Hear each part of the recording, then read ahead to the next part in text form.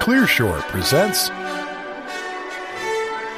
A Simple Map for Innovation at Scale by Steve Blank. October 25, 2022 at steveblank.com. I spent last week at a global Fortune 50 company offsite watching them grapple with disruption. This 100-plus-year-old company has 7 major product divisions, each with hundreds of products. Currently a market leader, they're watching a new and relentless competitor with more money, more people, and more advanced technology appear seemingly out of nowhere, attempting to grab customers and gain market share. This company was so serious about dealing with this threat, they described it as existential to their survival, that they had mobilized the entire corporation to come up with new solutions. This wasn't a small undertaking, because the threats were coming from multiple areas in multiple dimensions. How do they embrace new technologies? How do they convert existing manufacturing plants and their workforce for a completely new set of technologies? How do they bring on new supply chains? How do they become present on new social media and communications channels? How do they connect with a new generation of customers who had no brand loyalty? How do they use the new distribution channels competitors have adopted? How do they make these transitions without alienating and losing their existing customers, distribution channels, and partners? And how do they motivate their most important asset, their people, to operate with speed, urgency, and passion?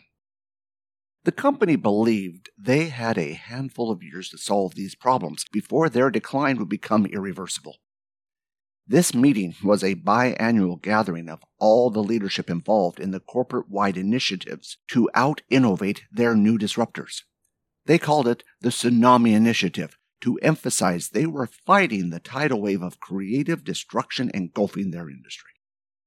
To succeed, they realized this isn't simply coming up with one new product. It meant pivoting an entire company and its culture. The scale of solutions needed dwarfed anything a single startup would be working on. The company had hired a leading management consulting firm that helped them select 15 critical areas of change the Tsunami Initiative was tasked to work on. My hosts, John and Avika, at the offsite were the co-leads overseeing the 15 topic areas. The consulting firm suggested that they organize these 15 topic areas as a matrix organization, and the ballroom was filled with several hundred people from across their company, action groups and subgroups with people from across the company, engineering, manufacturing, market analysis and collection, distribution channels, and sales. Some of the teams even included some of their close partners. Over 1,000 more were working on the projects in offices scattered across the globe. John and Avika had invited me to look at their innovation process and offer some suggestions. This was one of the best organized innovation initiatives I've seen. All 15 topics had team leads presenting poster sessions. There were presenters from the field, sales, and partners emphasizing the urgency and specificity of the problems. And there were breakout sessions where the topic area teams brainstormed with each other. After the end of the day, people gathered around the fire pit for informal conversations. It was a testament to John and Avika's leadership that even off-duty people were passionately debating how to solve these problems. It was an amazing display of organizational esprit de corps. While the subject of each of the 15 topic areas had been suggested by the consulting firm, it was in conjunction with the company's corporate strategy group, and the people who generated these topic area requirements were part of the offsite. Not only were the requirements people in attendance, but so was a transition team to facilitate the delivery of the products from these topic teams into production and sales. However, I noticed that several of the requirements from corporate strategy seemed to be priorities given to them from others. For example, here are the problems the CFO or CEO or board thinks we ought to work on. Or likely, here are the topics the consulting firm thought they should focus on. And or were from subject matter experts. For example, I'm the expert in this field. No need to talk to anyone else. Here's what we need. It appeared the corporate strategy group was delivering problems as fixed requirements. For example, deliver these specific features and functions the solution ought to provide. Here was a major effort involving lots of people, but missing the chance to get the root cause of the problems.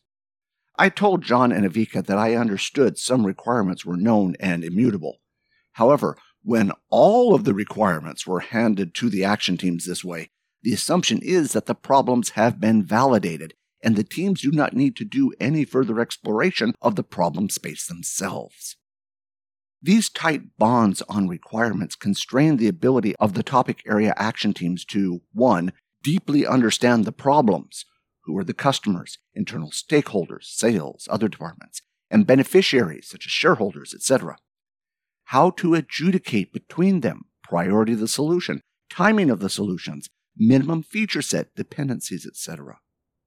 2, figure out whether the problem is a symptom of something more important. And 3, understand whether the problem is immediately solvable, requires multiple minimum viable products to test several solutions, or needs more R&D.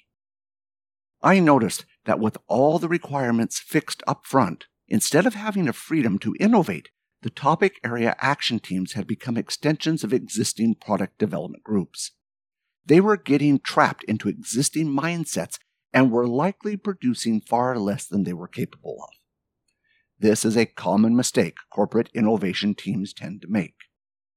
I reminded them that when team members get out of their buildings and comfort zones and directly talk to, observe, and interact with the customers, stakeholders, and beneficiaries, it allows them to be agile, and the solutions they deliver will be needed, timely, relevant, and take less time and resources to develop.